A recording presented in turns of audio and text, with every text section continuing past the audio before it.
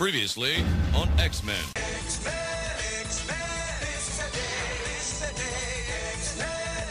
Welcome, dear listeners, to a realm where ordinary becomes extraordinary, where the misunderstood become heroes, and where unity conquers adversity. This is the world of mutants, the world of the X-Men. Join us as we delve deep into the stories that have captured the hearts and minds of generations. From the gripping battles of the animated series to the live-action films, this is Exposition, an X-Men podcast. Excelsior!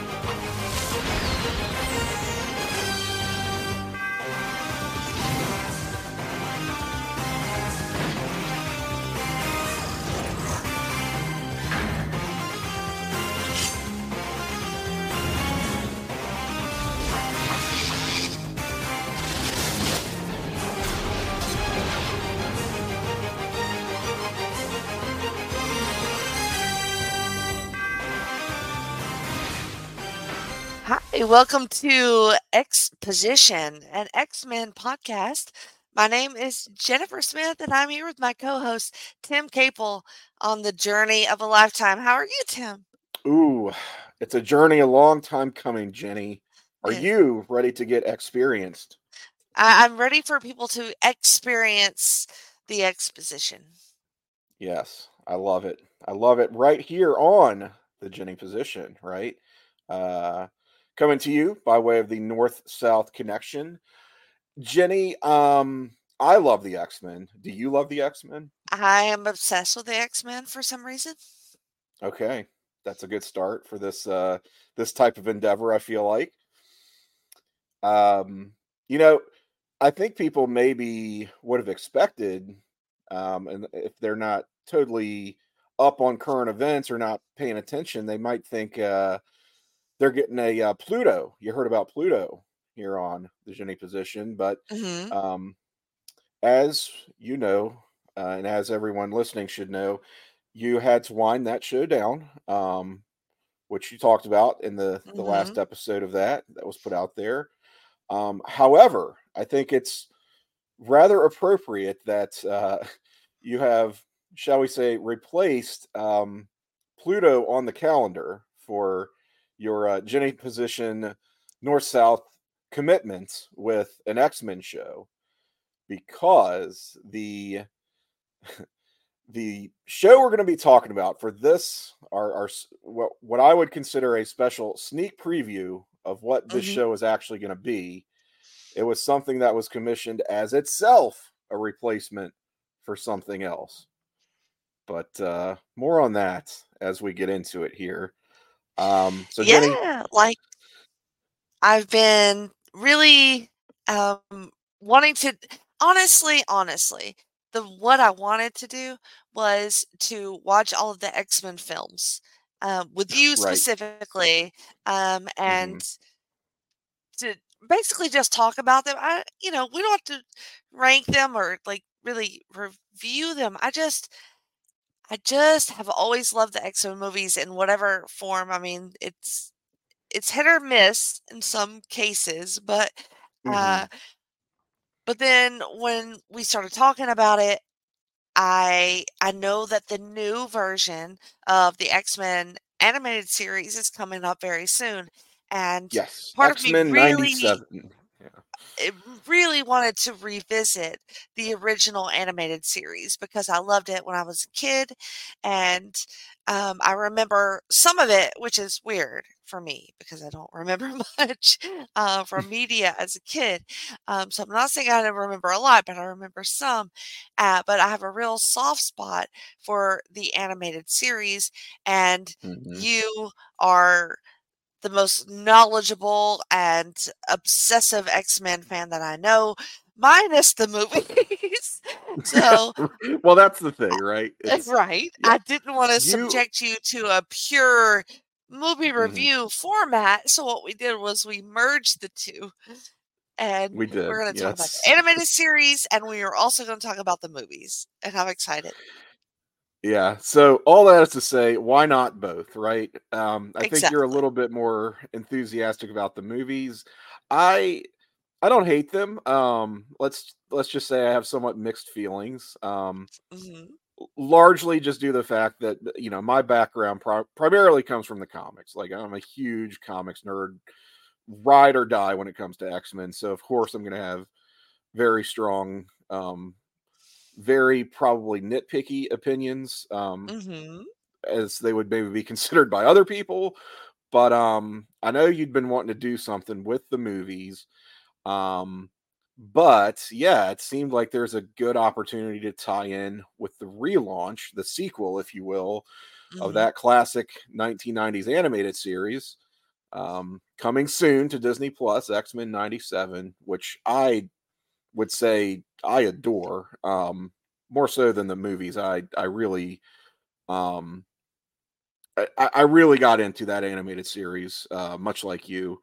So it's like let's just merge these two ideas together, where we're primarily going to be covering the animated series. We're going to go through every episode. So sometimes we'll be covering 2 episodes a show, two Hmm. episodes per podcast. Sometimes just one if there's just a lot of meat to it, a lot to get into.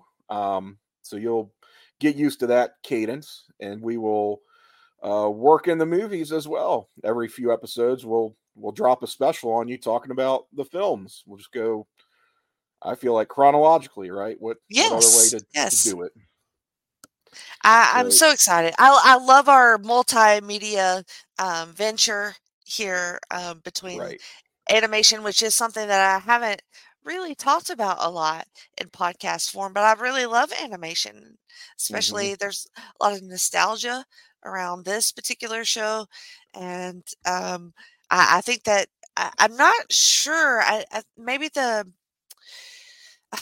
the strike has had some effect on the release Mm. date of X-Men 97, but Yeah, maybe. originally was supposed to be pretty soon to come Yeah, out. like But fall. I want to say right. fall of 2023. It's looking more like that's going to be. I'm hearing January, Okay. which is not Well, that's fine terrible. because it'll Yeah, take us a minute to get through this. So yeah, I like how it lines up. certainly. I do too. And we should mention boy, have we gotten a lot of support for this show even before it Oh, yeah. started. I don't know how else to put that. Like, I don't. It's Well, one of those not to we got toot our own horns, crowdsourced but into a podcast, is what we happened. did. Mhm. As soon as it was kind of even mentioned, maybe something with X-Men. It was like everyone was raising their hand, not only to signal interest, but perhaps participation as well. So Right. we're just gonna say that this show, I would think of you and I as the anchors. We are going to Hmm. be as much as possible, on every episode of the show that you hear. But we're going to be joined. We can't do it alone. We're going to be joined along the way by, I would say, a panel of rotating hosts. I don't know what else to Hmm. call it. We're not going to have. I wouldn't even say guests because we are going to have the same folks sort of over and over, just not on every episode necessarily. But we will be joined by some others in tow. But that will be in our first episode proper. Here, it's just you and I. Again, I think of it as a sneak peek to what we're going to be doing, because this is not talking about the X-Men animated series from 1992, nor any of the movies. This is an altogether different animal. um, and I want to know if you had any prior experience with this special, this, I guess, pilot known as Pride of the X-Men. No, I didn't know anything about Pride of the X-Men, but it is available on YouTube, so you can watch it on there. Yes. It's super Hmm. quick watch, like 22 minutes. So it's Yep. not a big deal if you haven't seen it, you want to throw it on. Um, if you are a fan of the original series, the Some of the things might be a little bit jarring. Like, We will get into it, but don't expect the same quality theme music and or fucking voice acting voice because talent, yes. yes, uh, there are some quite unique choices made Hmm. in voice There acting are. We'll on get this into episode. that. But then there are also some really super charming aspects of this little prequel. Um, how did this I'm fall? glad you Was found this? that. Yeah. Yeah, yeah. I actually ended up really liking this a lot, even though Good. it ends up being it truly feels like a prequel in every Yeah. sense of the word. Knowing what I Yeah. know about the animated series, this definitely hits all of those we're just trying shit out Hmm. Hmm. markers It's. here. Hmm. But there are a lot of cute quirks in it that I really like. So I'm I feel really the same. super happy Yeah. to talk about it. It's very much a prototype for what's going Yes. to come later. And it's hard to talk about this. I want to get into just how this thing came about a little bit, based on just some of my own knowledge, some research I've been doing, and some reading I've been doing, particularly from a book. It is called "Previously on X-Men." So that should be a phrase very familiar to people who are fans Mm-hmm. of the show. It is a book that was written by um, Eric Lewald, who, under probably today's television model, he would be considered like the showrunner, okay, of the Mm-hmm. series. So in 2017, he wrote a book which is sort of, in some ways, it feels like an oral history of the animated Oral, series. You know, oral history. an oral history. Yeah, it's his. Yeah, this will be an oral history. Uh, it's his recollections, interviews with other people, just a lot of great background information for people who loved and were fans of the show. And of course, he gets into, this was not the first time we had tried to do the X-Men in animation. There were previous efforts, and some of the people who were involved in the making of Pride of the X-Men would go on to later serve in a creative capacity on X-Men the animated series. So it's got that same DNA, right? Um, but it is difficult to talk about this pilot without talking about and giving credit to Margaret Lesh, who, she had been championing the concept of doing the X-Men in animation for like the better part of a decade. She was an executive for Hanna-Barbera in the 70s, struck up a friendship with Stan Lee during her time with that company. Um, Stan Lee had moved out to Hollywood, essentially, no longer affiliated with the day-to-day comics production at Marvel. He was more so their official or unofficial cheerleader, I would say, and Mm-hmm. spokesman for the company. It's hard to say exactly what his duties were at that point, other than trying to sell Marvel properties to Hollywood. And so, they had worked together a little bit, struck up a friendship, and Stan introduced Margaret Lesh to Marvel's highest selling comic book series, that being at the time the Uncanny X-Men. And she was immediately taken with that concept, just in the idea of these characters who are very alienated, disenfranchised, persecuted. Well, that naturally connects to a lot of kids, right? Especially like teenagers. What teenager doesn't feel like they're put upon by the world and some kind of Mm-hmm. outsider and othered in some way? So she just saw that it seemed like it would be a perfect fit for children's animation. Didn't see why someone else hadn't grabbed this up already, but she was not very successful in trying to bring this to air. She eventually became the president and CEO of Marvel Productions in 1984. Now, Jenny, Marvel Productions should not be considered or should not be confused with Marvel Studios Mm-hmm. today. Oh, um, I would I would guess not. yes, it was a little bit. I don't want to say a rinky-dink outfit, because Mm. they did have their successes. They were involved, and they were behind things like in-house productions like Spider-Man and His Amazing Friends. There was an Incredible Hulk cartoon. Those were early 80s. But they were mostly known and successful in their non-Marvel properties. So you would see them behind shows like G.I. Joe, Muppet Babies, Transformers, My Little Mhm. Pony, all these 80s cartoons, right? At the end of it, you would see like the big Marvel Productions logo and like a stylized Spider-Man swinging into frame, and it's like a freeze frame on Spider-Man. I think everybody's kind of who grew up in the 80s was probably familiar with that Mhm. logo at the end of a lot of these series. Mhm. So they certainly had their successes, and they had packaged a block of syndicated programs called the Marvel Action Universe, and that ran from 1988 to 1991. Primarily just reruns of those shows, again, like Spider-Man and Incredible Hulk, even the late 70s Spider-Woman, which is sort of Ooh. interesting. Yeah. Mm. There was a 70s Fantastic Four cartoon, the new Fantastic Four, with Herbie the Robot in place of Ugh. the Human Torch, and that was something. They had Defenders of the Earth, which is kind of a mishmash of like pulp characters. But it was supported by first run animated shows as well. Like, I don't know if you ever saw Dino Riders. um, No. it's hard to explain. It was I know, this right? this sci-fi thing with dinosaurs, but outfitted with like cybernetics so that they could be Nice. control. It was a lot.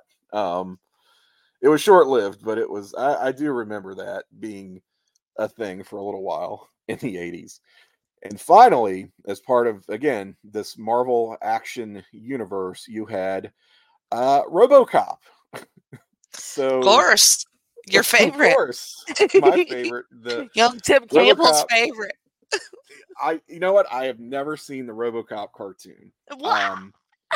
But we are literally talking about, yes, the hard R action satire film RoboCop turned into a children's cartoon. Of course it was. Because It was money. just, yeah, well, that was the tradition at the time, right? Like It Rambo got a was. cartoon. Everything did. Yeah, there was a Chuck Norris cartoon thing for boys. It was just like they didn't care. They didn't fucking care, because they knew that, all right, these movies are not for kids, but look, kids are going to see them anyway, right? Kids are going to see and love these movies. So why don't we just create something that is actually for kids, Mhm. so we can continue that money train, knowing that they're seeing it anyway. So why not? Is Um, that how X-Men came about? well, yes, in a roundabout way, because I'm afraid to tell you, Jenny, that RoboCop the cartoon was not terribly successful, if Oh, you can no. believe it. I Yeah, don't at all. yeah. So they had a 13 episode order of this series, and they got 12 episodes in and realized this show is not long for the world. It's essentially already been canceled. So why don't we just scrap that 13th Just episode? gonna move along. We don't need to really do. Nobody's watching it anyway. Um, we'll just take that money that we had budgeted to make RoboCop episode 13 and put that towards something different. And a little bit of creative accounting there on Margaret Lesh's part, I suppose.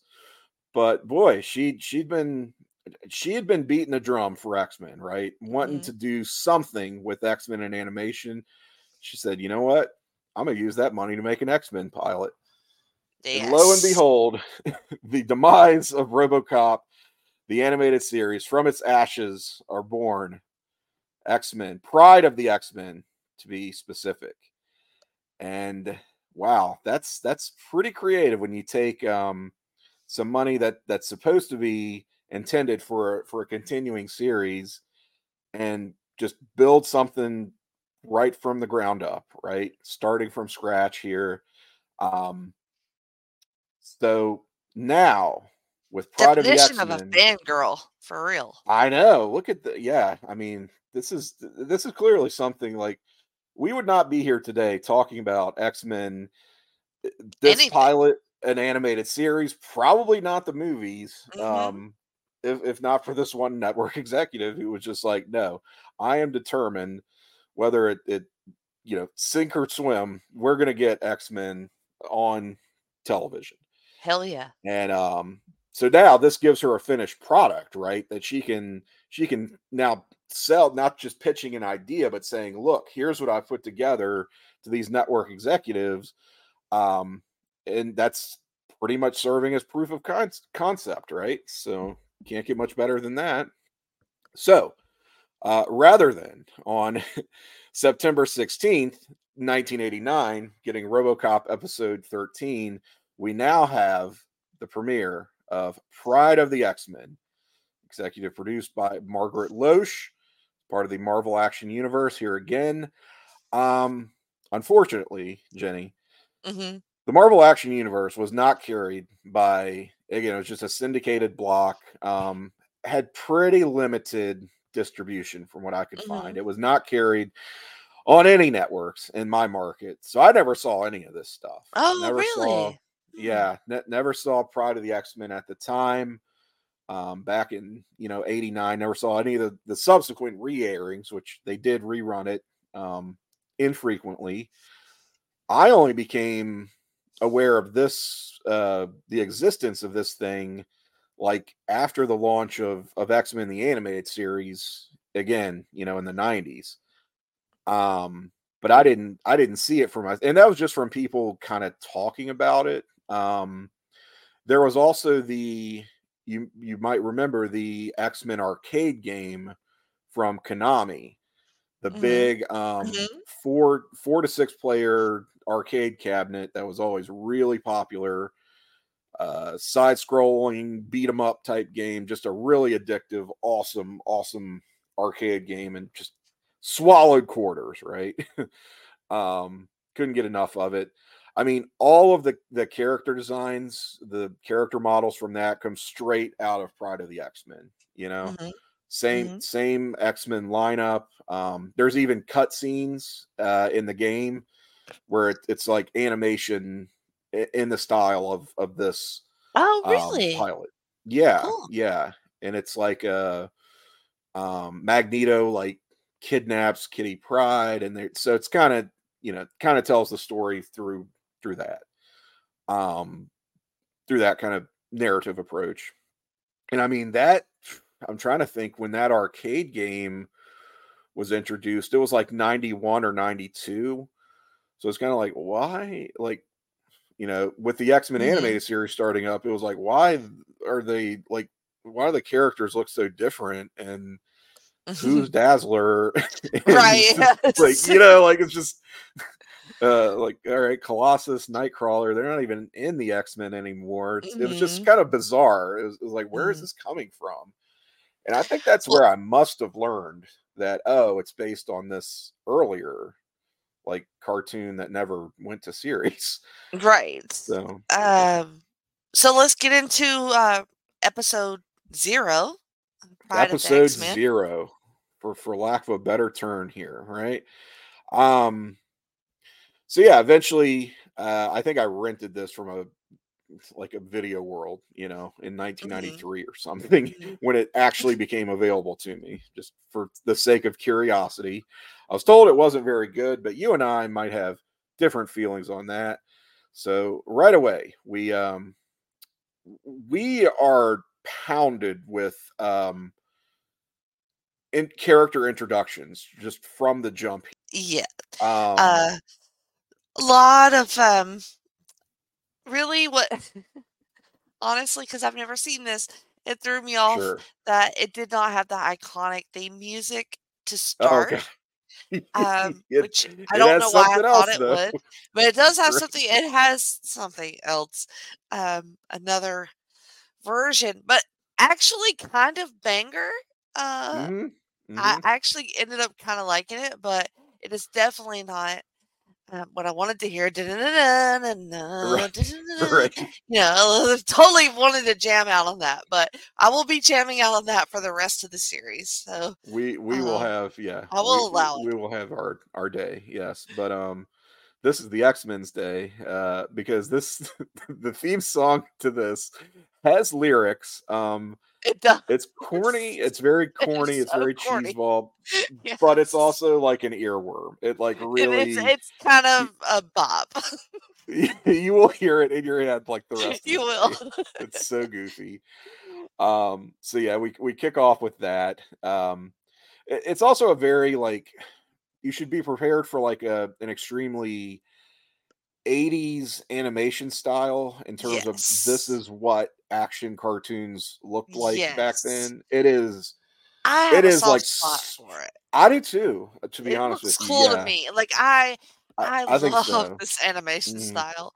It is what I grew up with. It is what looks right to me. Like it Yeah. feels right to me. Like this is what animation looks like. And Yep. I mean, honestly, it's so outdated, but it it sort of holds up if you're It's into that mhm. sort of style. It holds up.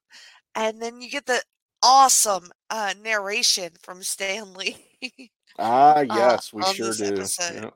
which I was not expecting and was totally charmed by. Yep. I think he wanted to do that. It was sort of his way of being involved in any of these new Marvel animated properties. He was so eager. Like he just wanted Mhm. to put his stamp on these things in whatever capacity he could. And I know that it's one of those like bless your heart type of things. He was definitely like listened to and ignored a lot of the times. It was like, okay, we have to consult with Stan because all of this is ultimately this all comes from Stan. Like we wouldn't be here, if not for him. However, just kind of humor and don't let him actually get any of his ideas in this because it's just that's not going to work. Um, Mhm. so I think that this was just their way of, excuse me, involving him Mhm. because he does get this, and he's kind of racing through it because He does. It is. Yeah, it's a somewhat it's a lot. wordy, it's a somewhat Yeah, wordy voiceover to begin this but episode. it's so Stan Lee. Like It it's is, just so yeah, him. yeah. And so like it's not unnecessary. Like it's He's the P.T. Barnum of expository. comics, It's expository for sure. Yep, yep. Because I he hated to tells us say it, about but a the lot of this struggle. episode is expository. It has to be right, just It because basically does. Yes. it has so much ground to cover. Um, but yeah, I'm like right away thinking from that opening scene with Magneto being transported by the military. I'm Yes. like, oh, this is kind of like a GI Joe episode. It did That's look what it looks very like. G.I. Joe-ish um, so he until gets the sprung White out. Queen shows up, The Emma White Queen shows Frost. up. Emma Yes. Frost. Yes, she's gonna spring him jailbreak here. Her powers are I'm not going to say that making people think that they're sinking into quicksand Qui is not in her mm, repertoire. mm. But it's almost presented as more like a form of illusion casting, It is. which is not really what she does. She's just a telepath. I was wondering about that. If I Yeah, so was she misinterpreting her powers based on this no episode. I think it's left vague enough that it's like, well, I mean, a telepath could do that, but it doesn't tell us that that's what's going on. It just makes it seem like it basically is giving her the powers of like a mastermind who Mhm. truly is an illusion caster. So But I I've don't know. never attributed that to her ever. Yeah, So no, it's definitely a well, little bit of maybe. it's a little bit of creative In one license. of the movies, she does something like that, Yeah, yeah. I where mean, yeah. it's not outside of the realm of what she would be able to do. It's Mhm. just a like if she's a very powerful telepath, which she is, I mean, it's just as why wouldn't she just make them all go to sleep, right? Why does it have to be this? Oh, Exactly. we're seeing things and we got to run away. And So like it's for the podcast, because I thought about this because we get so many characters in this episode, hmm and you could do an episode per character that we're going to Oh learn my about. god. So Yeah. we'll be kind of going through like this core group of the X-Men, Right. like Right. uh and they all get their shine as far as this guy does this and this chick does this, but Right. and we will, like, if you're not already familiar with the X-Men, this is where I would say like Wikipedia.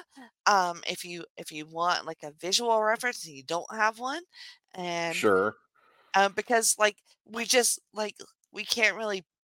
I think over the course of the podcast we will break them down character wise, hmm but in a zero episode you can't really do that. So Yeah. it's I really mean, just introducing you to the world. And I exactly. think a lot of even pretty casual fans will know most of these names, if not all. Dazzler probably Yeah. not, but I was gonna say. So yeah, maybe the other.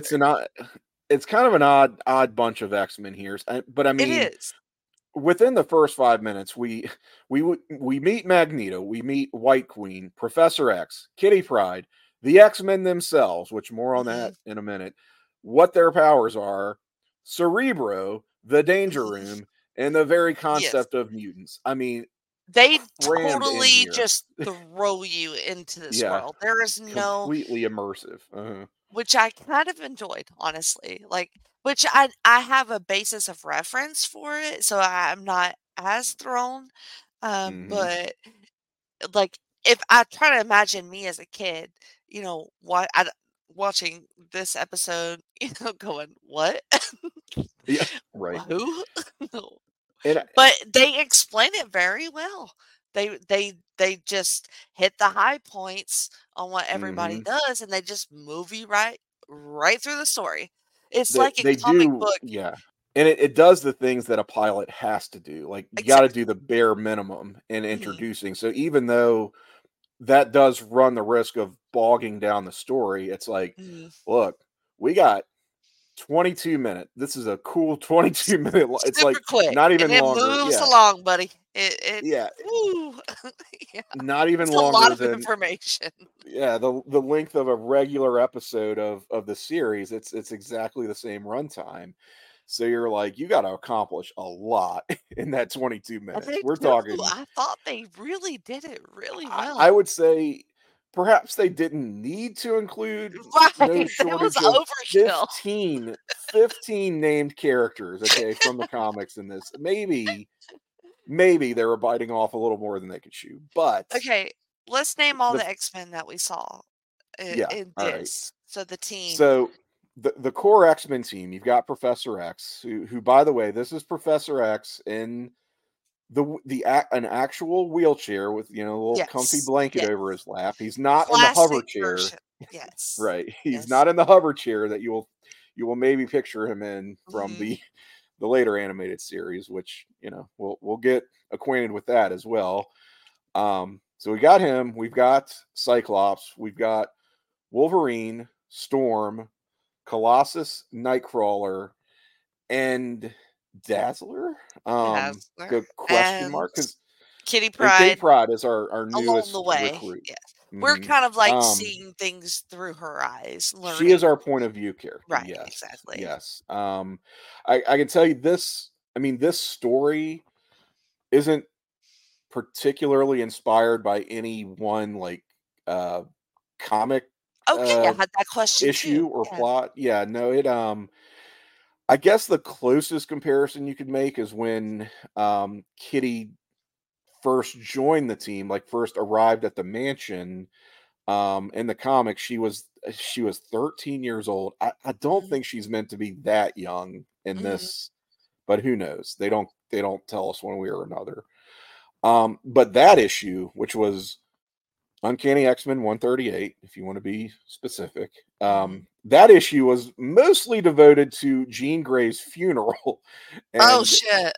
it ends with Cyclops being very grief-stricken and leaving the team. So it's Oh, like, shit. all right, we're going to some very different places here. And Jean Grey ain't even in this episode. And Jean Grey is not even here, because although this is a somewhat faithful interpretation of, I would say, that late 70s, early 80s roster of X-Men, pretty similar in terms of their character designs. I think artistically it owes a lot to the artist Paul Smith. If anyone's familiar with his short-lived run as artist for X-Men, these characters really look a lot like his designs here. But yeah, it's sort of like, other than, it seems like they swapped out Jean/Phoenix for Dazzler. Yes, I noticed that as well. Because if you had included Jean, then that, I mean, would have been that late 70s X-Men team, like, to a T, including Kitty. Like, she joins at the tail end of that, really. Jean dies, but that really is that very, very iconic X-Men roster. So I couldn't tell you the reason why Jean is not in this. Maybe they just don't want to deal with her Phoenix whole stuff. deal. Yeah, it's a lot. She it's really a comes lot. Yeah. Which, I don't know, like, you don't have to get into all that in the pilot, right? You can just have her, but right. I'll tell you what it is. I think it's Dazzler was a member of the then contemporary version of the X-Men in 1989, when this would have been released. Wolverine, Colossus, Storm, also a part of the then current X-Men team. So I think they wanted to have at least some connection to what the X-Men looked like in the comics. And they all, like, Marvel also always wanted Dazzler to be a thing. I know that sounds weird, but I want Dazzler to be a thing. We're going to bring her back. I kind of do That's too. what we're gonna do. I kind of do too, to be honest with you. I'm a low-key Dazzler stan. I'm a mark for her, yeah. Yeah, she has such a bizarre creation, which itself, to your point, Jenny, could easily be its own podcast episode. Right. But in a nutshell, she was a joint creation between talk about joint. There was a lot of things being smoked in the room, I think, when they came up with this, because it was Marvel collaborating with Casablanca Records to create the first. She was meant to be like a crossover musical act, celebrity / superhero comic book character. Yeah, so they were going to do all this crossover shit where she would appear in the comics, which she did. She first appeared in, like, 1979, 80, somewhere thereabouts. It was during the Dark Phoenix saga in X-Men as just a guest star, basically. It's like, a hot new character. The Disco Dazzler, that was her gimmick. She was a disco performer.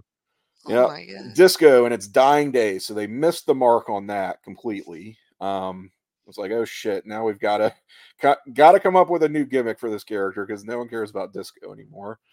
But she was also going to have there's going to be I think a feature film that Bo Derek was attached to at one point. I think they wanted to do like a variety show. You know how these networks did those shitty, corny variety shows in the 70s and 80s? I think there was an idea to do something like that with actual celebrities who were contracted by Casablanca Records. So it was this multimedia like experiment that never took off. But there's this idea that Dazzler could always be something other than a comic book character at the end of the day. And by the 80s, was barely that, basically. She was barely, you're exactly right. She was barely that. They kept trying to make Dazzler happen. They kept trying to make Dazzler happen. Exactly. And as close as she got was probably in the 80s when she did actually join the X-Men. She did look like this. I mean, the way that she looks in this pilot is that's the costume she wore as a member of the X-Men in the late 80s here. So again, pretty faithful to these character designs. But let's talk about the voice acting a little bit. Oh boy. because Okay. yeah. So, um, hmm, um, really, across the board was pretty okay, except for Kitty Pryde, who I thought her voice was too childlike. I know she's supposed to Hmm. be our point of view character and she's very overwhelmed most of the time, although she toward like middle episode she really mans up and she's really brave, but her Hmm. voice tends to be a tad shrill and annoying Ooh, for me, yeah. um which is fine, but then when I heard Wolverine, Mhm. it was it was the worst Australian accent I've ever Yep. heard, and that includes mine, which is terrible. And Hmm. it is Hmm. it oh, what? What? Who is But this? And what the fuck were they thinking?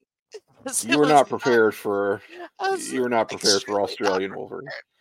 prepared. Oh my, I can't even do it. Like I tried to when I Oh, it was may be prepping. ridiculous, a small baby. I mean, it's really that kind of like It's so very, very over the top, very bad, very, and as you very said, bad. yeah, worse than you or I doing a bad Oh, imitation of an Australian accent. And we are not professional voice actors, believe it or not.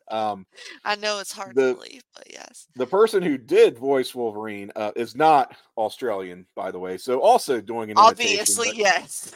you would think that would be maybe a sight better than what we would come up with, and I'm afraid it isn't.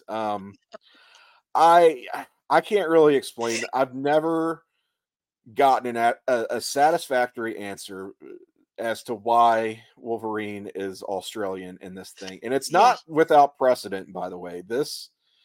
So going back to the early '80s, there's a I mentioned the show Spider-Man and His Amazing Friends. Mhm. Well, briefly, the titular Amazing Friends were Iceman and Firestar. They were, of course, mutants, so it just made sense that okay, let's have Spidey's amazing friends are themselves mutants. Let's do something with the X-Men in this Mhm. show. So you had the X-Men guest starring in that series, and team lineup kind of similar to this. There's no Dazzler, regrettably, but we do have in that the Native American character Thunderbird, who inexplicably Oh. has the mutant ability to transform into a bear. Not Oh, his mutant shit. power from the comics, by the way. That's Um, scary as hell. but that's in there for some reason. But yeah, that includes Wolverine, and guess what? Even in that early '80s effort, he has an Australian accent. Yeah, no, it does So not work. maybe they just got the idea that, oh, well, because of that, he must be Australian. I mean, the X-Men Mm, comics definitely had these weird. Chris Claremont, who was writing all these comics, always he wrote the dialogue phonetically. So he would try to, as much as possible, reproduce these accents on the page, and mhm. which leads to some kind of weird voices in your head potentially as you're reading. Agreed. Yes. Um, so maybe somebody just got the idea that he was meant to be Australian from his speaking pattern. I've also heard that just because there was this like Australia fad, like the Crocodile Dundee movies were popular, and That is true. there's I did think of that, honestly. yeah, and like you had the Mad Max movies. Mhm. Yep. But I'm like, Oh, I and know it had a Australian moment accent was kind of coming catching into on, right? Yeah, stuff. Yeah, yeah, totally agree on that. It did feel like that's what they were trying for on this, but just that's what missed I've been the told. mark. It was so Yeah, bad. Some high points I thought, Professor X sounded like Professor yeah, X. I think he sounds good. Yeah, Totally good. I like yeah. Storm. Storm, I Um, thought sounded really close she was to excellent. yeah, to what you would hear in the actual the '90s animated series. I was like, Mhm. wow. I like had to check to see if it was the same voice actress, which it is not. But she was pretty close to what we would later get from her, I thought. Cyclops doesn't get a lot of dialogue, but what he does, I think, is Yeah, good. it sounds reasonably Cyclops-ish, I guess. Nightcrawler ends up being a pretty big character in this episode, Mhm. and I think that it was pretty good. I think, what is he, He's Romanian? German, yeah. German. Okay, so yeah, I think that was good. It sounded good for him. Yeah, you got Colossus and Nightcrawler. They've got the, Hmm. I guess, sort of stereotypically Russian and Just German yeah, accents, but right. it's again what you'd expect. It's not Nothing. like you're going, "What? Why do they sound like that?" Yeah, It's not a Wolverine situation by any that means. Wolverine's the only one that just absolutely took me out. Yeah, that's nuts. I thought Magneto was pretty decent. Magneto was good. At least this version of Magneto, Hmm. because this is an out and out, straight up villain, asshole, dickhead Magneto. Like, Of this is course. Silver Age Magneto. This Yeah, is yeah. not the There guy was no who, ambiguity as no, to what no, Magneto was. He was full on villain. mustache Um, twirling villain. Yeah. and he has his henchmen. So he's got Yes, his, Juggernaut along hmm with him, with Emma Frost. Who else does yep. he have? Got Toad. Toad, He's got Pyro, and he's got the Pyro, Blob. and the Uh-huh. Blob. The Blob, not super familiar with that character. Um, Yeah. but he looks like just a blob person. So it's pretty His self-explanatory. his mutant power, you would think it has something to do with him being a great big fat guy. And it Is sort it of the one does. that they do to the guy, the senator in the movie?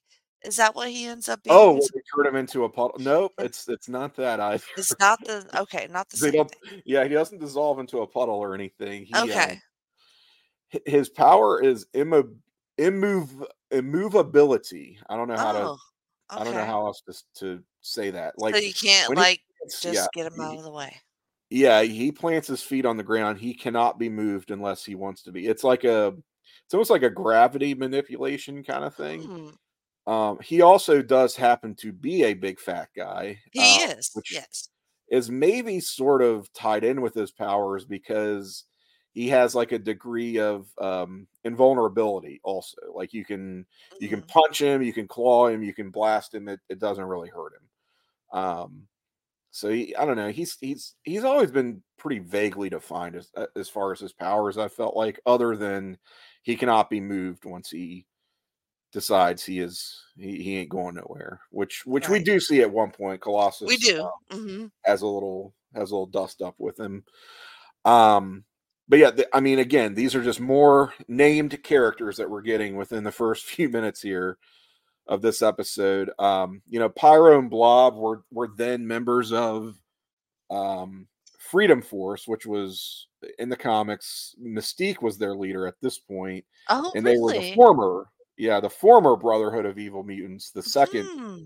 generation of Brotherhood of Evil Mutants that she had taken over, and then she conned the government into uh, giving them contracts, basically. So um, they are actually contracted government employees at this point, Hmm. rather than being, it's sort of a Suicide Squad type of deal. Gotcha. So that was sort of like a form of restitution, I guess, that they were working on. Anyway, Juggernaut is not a mutant. No? He is, however, yeah, part of this crew with Magneto. They never do say, though, in this episode, one way or another, whether he's a mutant or not. It is But he's offhandedly Xavier's mentioned. brother, right? Yeah, and they do mention that at least. Mm. So it's sort of like, oh, well, it seems very random, How is but he not a mutant? his powers are magical in nature. They come from a mystic gem of all Huh. things. Yeah, they Okay. I yep. don't know But much he about Juggernaut's backstory, so maybe I'll yeah. get So that along the course I of think, the more often than not, that gets ignored in other media. It's like, just make him a mutant because it's easier. right. Why would you not? um, I yeah. never Why imagined not? that he wasn't a mutant, especially Yeah. with Professor X being his brother. Right. Yeah. It's like, okay, so what's the deal there? But Yeah, that's his stepbrother, which they do mention. Mhm. But it's so random that you figure, all right, well, if this thing becomes a full series, I guess we'll get the story on that at some Uh-huh. point. It's just sort of thrown out there and it leaves you hanging. But yeah, Toad, I mean, long time affiliation with Magneto. He's the one sort of original OG Brotherhood of Evil Mutants member here with alongside Magneto. But we're not getting again from that first generation. There's no Quicksilver, there's no Scarlet Witch, there's no again Mastermind. You've got really Emma Frost filling in for that character, I feel like. And then the rest of it is fleshed out by Mystique's crew minus Mystique, Mhm. plus the No Juggernaut. mistake in this. So Yes. no Mystique in this. You wonder if she maybe could have been included later. I know she Mhm. was in the game. She was in the arcade game. So I feel like maybe there was a thought to again if this became a series, she would come in at some point. I feel like. And not really a Um, character, but a major, I don't even really know what to call it, device tech, of the show and really all of X-Men lore is Cerebro, which Cerebro, allows, yes, that's right. Professor X to identify other mutants across Yep. the whole planet, which is a very important, thing, especially if it becomes part of Magneto's plan, and which it does here. Yeah, which is it's a little bit weird. We do get the explanation of what Cerebro is used for, so that is included again within that whirlwind like 5 minute opening. Kitty as the point of view character, it allows for a lot of this exposition, It Jenny. does. Absolutely. So we get all that, but the MacGuffin here is something called the Cerebro Mutant Power Circuit, which Mhm. I just took that to mean, okay, this is the thing that when used in conjunction with Cerebro, it boosts your mutant powers. Of So course. when Magneto, excuse me, when Professor X is using Cerebro, this mutant power circuit is going to boost his telepathy that allows him to discover all these other mutants out there in the world, right? Including Kitty Pryde. But when Magneto uses it, he is not using it with Cerebro. He just wants the power circuit Mhm.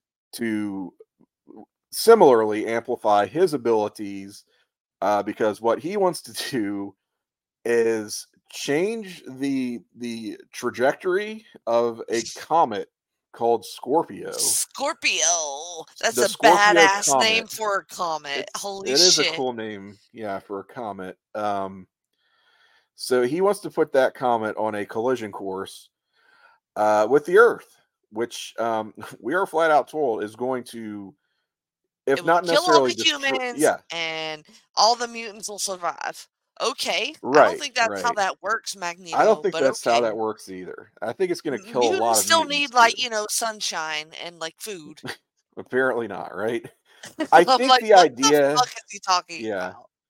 I think the idea is that okay, well, this will be a mass extinction event, I'll grant you, but whatever mutants survive and whatever new life rises from the ashes of this, Will be a mutant, they must be basically. mutants, right? Yeah. It will like force, it will like Magneto's be a crazy, yo. forced evolutionary event. Yeah. So he's going to force, I guess, the evolution of the species by killing all existing human and presumably plant and animal life on the planet for the most part. Again, ranting lunatic Magneto, right? This is Mhm. not the guy who has any degree of nobility to him that we're going to find again in that No. later animated There's series. no subtlety to this There is no Magneto at all. subtlety to this No. guy. He is a psycho. Mhm. Um, we also one character we have not yet named because he does not go by a name in this is the diminutive dragon on Magneto's That's base, right. Mhm. Asteroid M, Mhm. where he's gonna take control of this comet. For some reason, we're not told why. There's a little dragon running around in the background, just causing a ruckus. This is Lockheed. Lockheed is again from the comics, and he is in fact a little dragon that takes a liking to Kitty Pryde. She becomes his pet dragon for years to come. She does pick him up in an outer space adventure with the X-Men. So there you go. You're getting you're getting Kitty and her pet Mhm. dragon here in this pilot. So he actually low key saves the day, right? Because He does. Lockheed bites Magneto in the calf. Might have taken out an Achilles there, which allows Kitty to get the drop. Kitty of all characters, right? To get the Right. drop on Magneto. The Pushes stowaway who they him. told her to stay on the They planet and told not her, yeah, be sit involved your in the ass. fight. It was her Uh-huh. first day, so I kind of get it. Like, She's new here, yeah. yeah, she's definitely new, but she definitely stows on board the ship. And then, of course, hmm Professor X knows that she's there and calls Yeah, her out. And I was like, yeah, right hey, what are away. you doing? She's like, I have to help. And this dragon has to help me. Well, she's lucky that dragon helped her She because is I don't know lucky because she what didn't the do hell she shit. was going to do otherwise. Um, but that forces they force Magneto back onto the platform where he does his little um, takeover of the comet from, and now because he is back in position, they're going to use his power to, I guess, shift the orbit of that comet once again, so that it's not going to hit the Earth. But oh shit, now it is going to hit Asteroid M, which all of our heroes are aboard, so that's a problem. Hmm. Got to make a break for that real quick, but because this outfit was damaged so badly, Nightcrawler, oh no, must stay Hmm. behind, ensure that he completes the circuit, because if he bails too quickly and that mutant power circuit stops working, then the comet will shift back into its previous trajectory, And destroy the i.e., for Earth. the Earth. Yes. Yeah. A little bit convoluted, but I think they get the idea across Hmm. They effectively do. enough. So Nightcrawler got to stay behind, make the big sacrifice, which pays off Kitty's earlier fear of his very inhuman appearance. Right, he startled her earlier in the episode, made her freak out. Also, that is something that's borrowed from the comics. She Hmm. initially was very frightened because I mean he looks like a straight up demon. Oh Let's yeah, not he looks beat fucking around the scary bush. as hell. It looks very um, as compared to the other X-Men who, let's say, despite their powers, would pass for everyday, you know, human beings. Hmm. Nightcrawler does not have that kind of privilege, right? He looks the way he looks. He's got a physical mutation as well as his ability to teleport. But teleport indeed he does, just in the nick of time. However, it looks like he's going to burn up in the atmosphere. That's no good. But he does manage to teleport once again back into the Blackbird, which is flying around in Hmm. space, by the way. Um, Right. but I do think that is an established property of that vehicle. So good enough, and we reconcile now. Kitty, of course, who feels terrible for her behavior Of towards him course. Yeah. earlier, For yeah, gives him a shunning big him, hug. treating him like a You know, freak, treating him like a freak, exactly. And which is that's our. it's basically what X-Men is. Like in my Mm-hmm, mind, it's always it's it's equivalent to most groups of people who feel not appreciated and looked down on, and mm-hmm. it's like an allegory for a lot of different um, Yeah, it's types of people who are people, thought of as less than or less capable subclass, and definitely not as a worth result of something completely beyond their ability their to control. control, and Exactly. there's no reasoning behind this discrimination, right? I mean, in Right. the case of, They're you different. do They're twist that a weird. They're little bit, freaks. yeah, Yeah. because there is something to the idea that, okay, well, realistically, if people had these very unpredictable, in many cases uncontrollable destructive powers. I mean, yeah, there Mhm. is like a public health safety Right. issue to Right. that, but at the heart of it, it's yeah, people who are different through no fault or choice of their own and are heavily discriminated against. And Right. here is basically this character in Kitty Pryde, our point of view character, as we said, who is judging Nightcrawler harshly. She doesn't mean to necessarily, but she Mhm. can't help but find him very standoffish, and yet, he's going to be the guy who saves the day. And Exactly. she's very embarrassed that she thought less of him in any way, as a consequence of this. And in fact, she is quite heartbroken when it looks like he has died at the end of this Mhm. episode, which Mhm. that's a good fake out that they do. Which which is pretty cool how they insulate that even that same feeling of being shunned even within the Hmm. X-Men. Not Yeah, yeah, not the villains here aren't the only ones who feel shunned. Even within the X-Men, you have somebody like Nightcrawler you have who these dynamics. get Yeah. get shunned by Kitty Pryde, who feels shunned by her when they drop her off. The cabbie drops her off Oh at yeah, he the says. mansion and Hmm. just says, "This place creeps me out." Like Yeah, takes peels the off. fuck Yep. out of there. So it's just a place for different people, and Yep. even she has that capacity to feel that you know what is this And freak to doing? her, she's like this cab driver, right? She's human. She's like, Exactly. I'm not one of Right. them.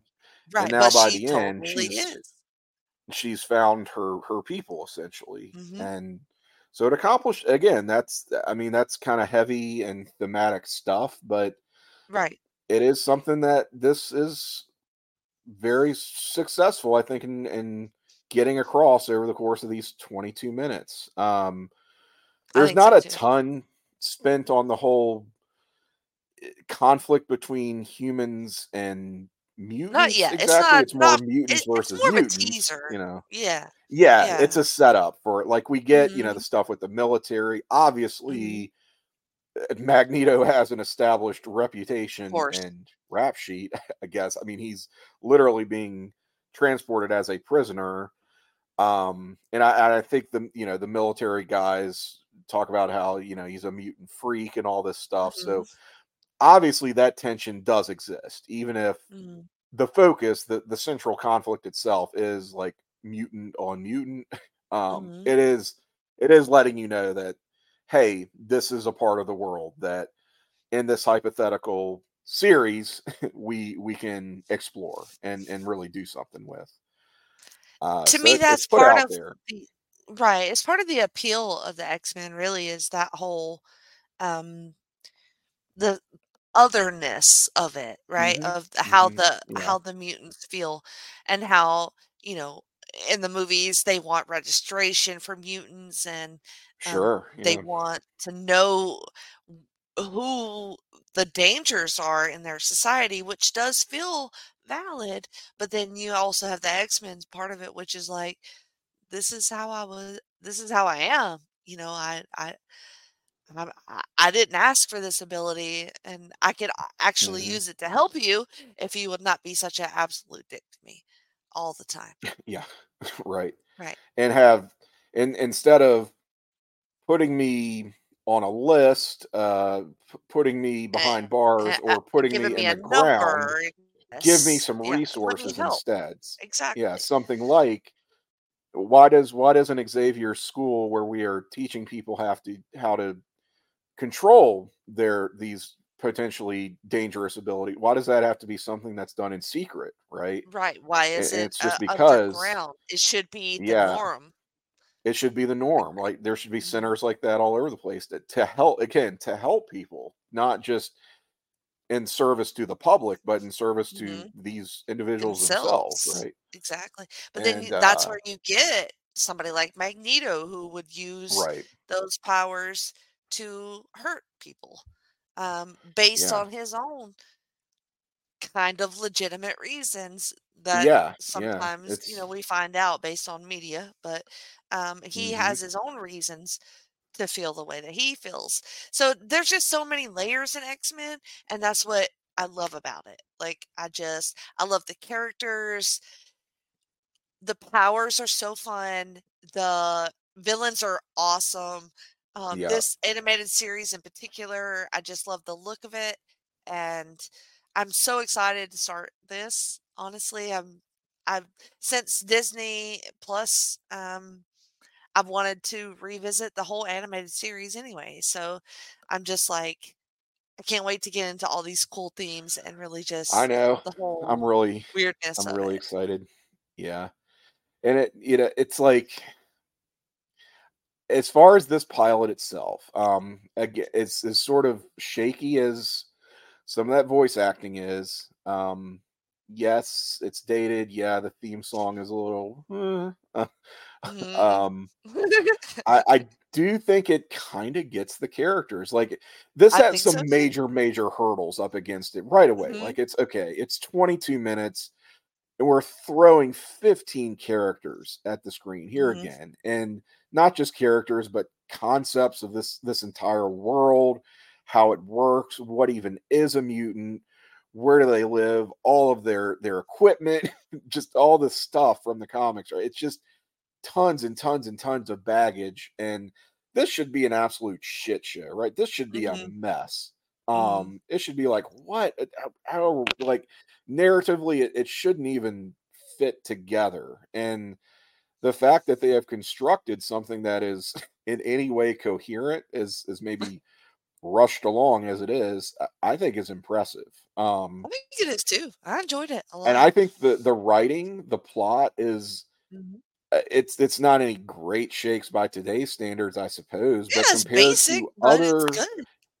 well, and also compare it to other action cartoons of 1989, I think it is Right. leaps and bounds Mhm. above something like I mean, I know people love Transformers, I know people love G.I. Joe, but I think this is head and shoulders, writing wise, above those types of cartoons. You know what I mean? I would agree.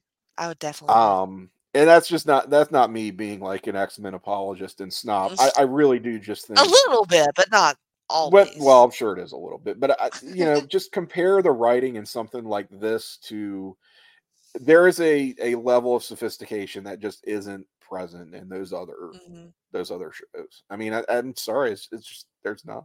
So Mhm. I think this is kind of an achievement for what it is. As curious as it and it's weird a watch as it sort of is on its own. There was maybe something here. Like I don't know that I would have disliked it had they continued in this direction and gotten like a full series Mhm. order. Mhm.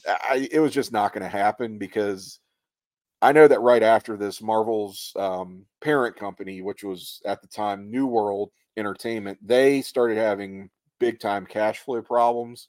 Mm. So they cut the budget of Marvel Productions significantly. So Mm. even if one of the networks had come along and they were interested and said, "Yeah, I like this pilot. Give me a full season of X-Men," I don't think Marvel Productions could have.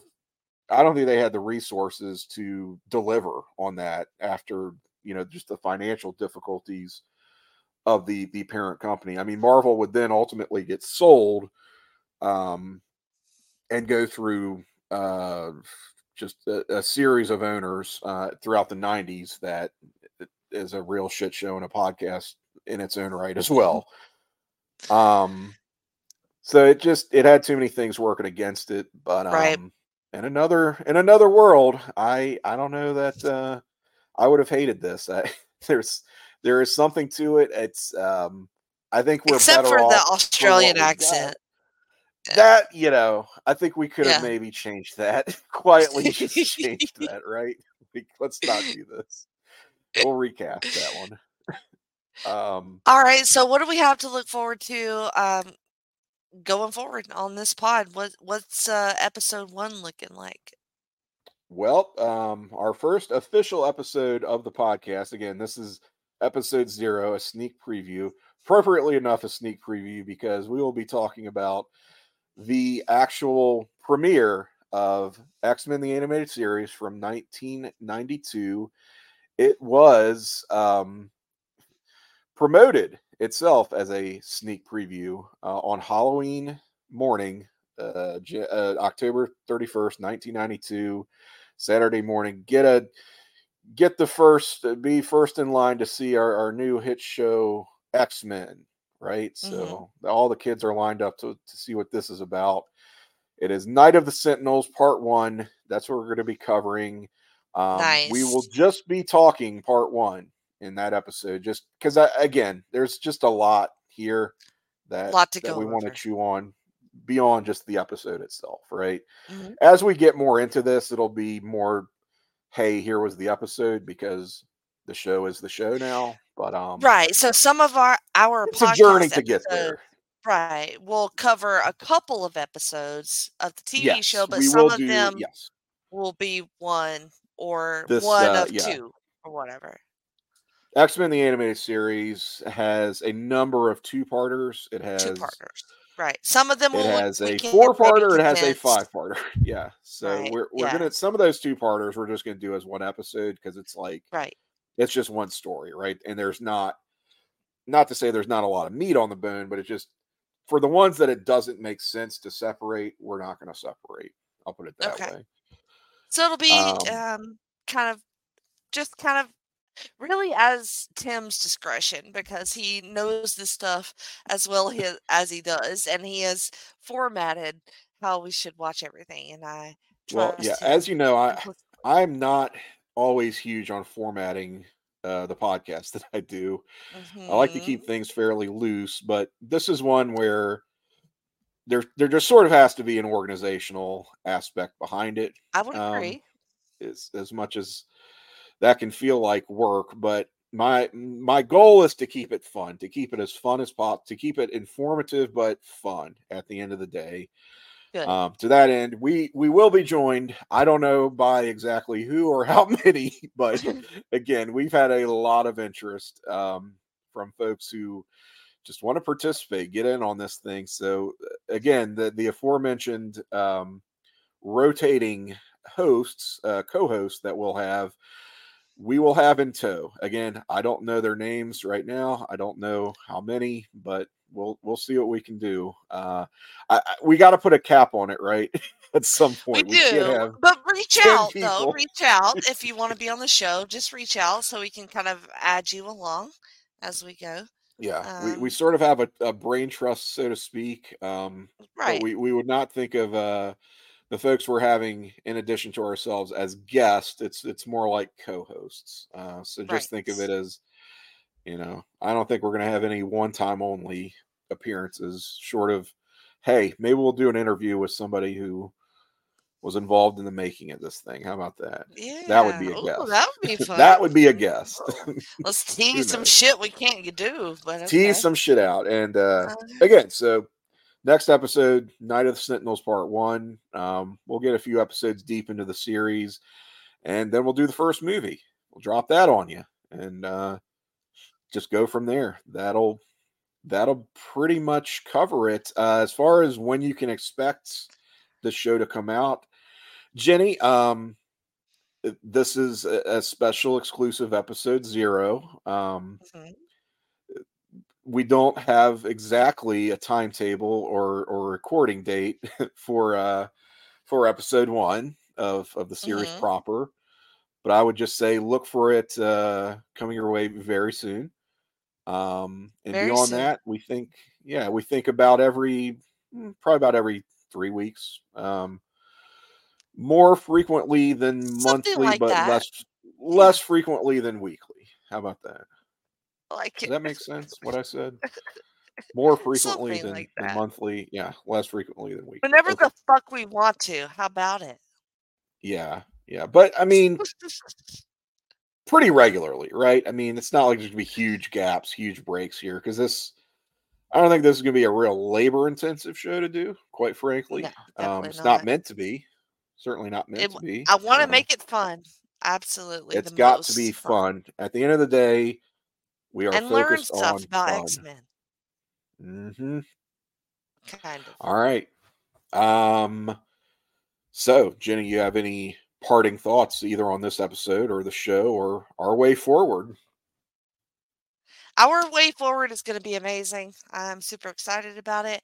And I would just encourage anybody who is listening to follow North South Connection on all of the social medias, the Facebook, the X, Twitter, whatever you call it now, TikTok, and beyond. Follow all of our on YouTube, especially because we have a lot of video podcasts now. So you Mm-hmm. can see our pretty faces on YouTube if you would like to. And listen to, especially on Wednesdays, where you can find all of my shows. So I do GC Dub, a game-changing podcast, and I do Talking Docs, which goes over documentaries, and then I have some cool stuff going on Place to Be. I have Talking WCW and PTB NXT. So those are cool wrestling shows that you can listen to if you're into wrestling. What about That's you, right. Tim? Well, I am on those two wrestling shows with you, Jenny. So I would encourage folks to check them out if they are wrestling fans. Again, Talking WCW and PTB NXT on the Place to Be Wrestling Network. I'm really, Jenny, enjoying being back here on the North South Connection with Mm-hmm. a regular presence, so to speak, because I think folks may know me from Talking Pop that we do together as well Mm-hmm. through the Jenny position. They may have become acquainted with me through a show called 9021 No So, which started right here on the North South Connection. That is myself and JT Rosero. You know, pretty similar to this here X-Men podcast. We are taking the original Beverly Hills 90210 a retrospective and review approach, going episode by episode there. Again, the show is called 9021 No So. It started on this network. Now it is on its own feed. It's been on its own feed for some time. But if you're a fan of that, go check it out. Just search 9021 No So in your preferred podcatcher app. If you're a comics fan and want more, I don't know, comics related content, you might check out our affiliate, Place to Be Nation Pop, where I do a show called Traders of the Lost Arcs. It is basically myself and some friends talking old comic book storylines. Some forgotten, a little bit overlooked, some hidden gems, maybe. Just really an excuse for us to talk old comics there on Traders of the Lost Arcs. That's about it for my purposes. You'll find me on X Twitter. You know, as much as I love the X-Men, I hate the renamed I Twitter. didn't even It's think of just that. stupid and sucks. Stupid and sucks Twitter.com. No. Where I am Cyke68, CYKE 68. On I'm still gonna call it Twitter. Yeah, me too. Yeah. All right.